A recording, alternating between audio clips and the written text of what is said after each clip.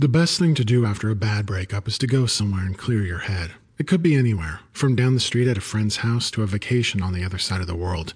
I chose the latter. To call this a bad breakup, however, would be the understatement of a lifetime. And although being cheated on made it easier for me to move on in a lot of ways, it still hurt like a bitch to come find my girlfriend with another man. 2 days later, and here I am, boarding a flight to Honolulu, Hawaii, with nothing more than a weekender bag and the clothes on my back. I've got no plans, and I like it that way, although the one thing that would be really fantastic would be a wild fling with one of the locals. I'd even take a fellow vacationer at the resort that I've booked, although that hookup doesn't quite have the same sense of adventure that I'm truly yearning for. I shuffle slowly down the aisle of my plane, glancing past the column of boarding passengers as I try to spot exactly where my seat is. 34A, I repeat to myself over and over again, my boarding pass already stuffed back into my bag. I continue back farther and farther into the cabin until the crowd finally dissipates and row 34 comes into view. Carefully, I stow my bag away in the empty overhead compartment, then nod at the man sitting between my empty chair and me. "Hey, I'm right in there," I tell him, pointing. The man looks up at me and I immediately freeze, taken aback by his strange appearance.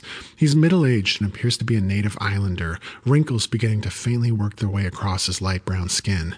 He also appears to be very wealthy, at least based on the suit that he's wearing and the massive gold watch that sits latched to his wrist. The most noticeable thing about his appearance, however, is the glass eye that's been fitted perfectly into his eye socket, displaying the blue and green topography of Earth's globe. "No problem," the man says with a friendly smile. He stands up to let me through, and I try to look away from his strange glass eye, but it's just too captivating not to draw my attention. Using all of my willpower, I force myself to look away and then slide in past him, settling into my seat and immediately pulling out the In-Flight magazine to distract myself. "It's okay," the man says, sitting back down. He speaks in a strange accent that is only vaguely familiar to me. It's hard not to notice. "Well," I confess, "the globe is a little flashy." The man laughs. "I suppose it is. I'm Kono," he says, extending his hand. "I'm Andy," I tell him, shaking his hand with a smile. "I suppose you're probably wondering how I lost my eye," Kono offers. "Oh no, it's fine," I reply, shaking my head and returning my gaze back to the magazine in front of me. "You're holding that upside down," Kono informs me. He's right. I've been so busy trying not to focus on the eye that I hadn't even realized my mistake. "I'm sorry," I laugh. "Tell me about your globe." He leans back into his seat, looking forward. "I was born very, very poor," Kono explains. "My family were farmers, so there wasn't a lot of extra money to go around." I nod. "Now, some people can make do with what they've got, but I've always had big dreams," Kono continues. "What kind of big dreams?" I ask him. The man smiles wide. "This, right here. I never thought I'd be able to buy a plane ticket and see the rest of the world. See, without any money, I was stuck out on the island, and I just had to get out there and travel.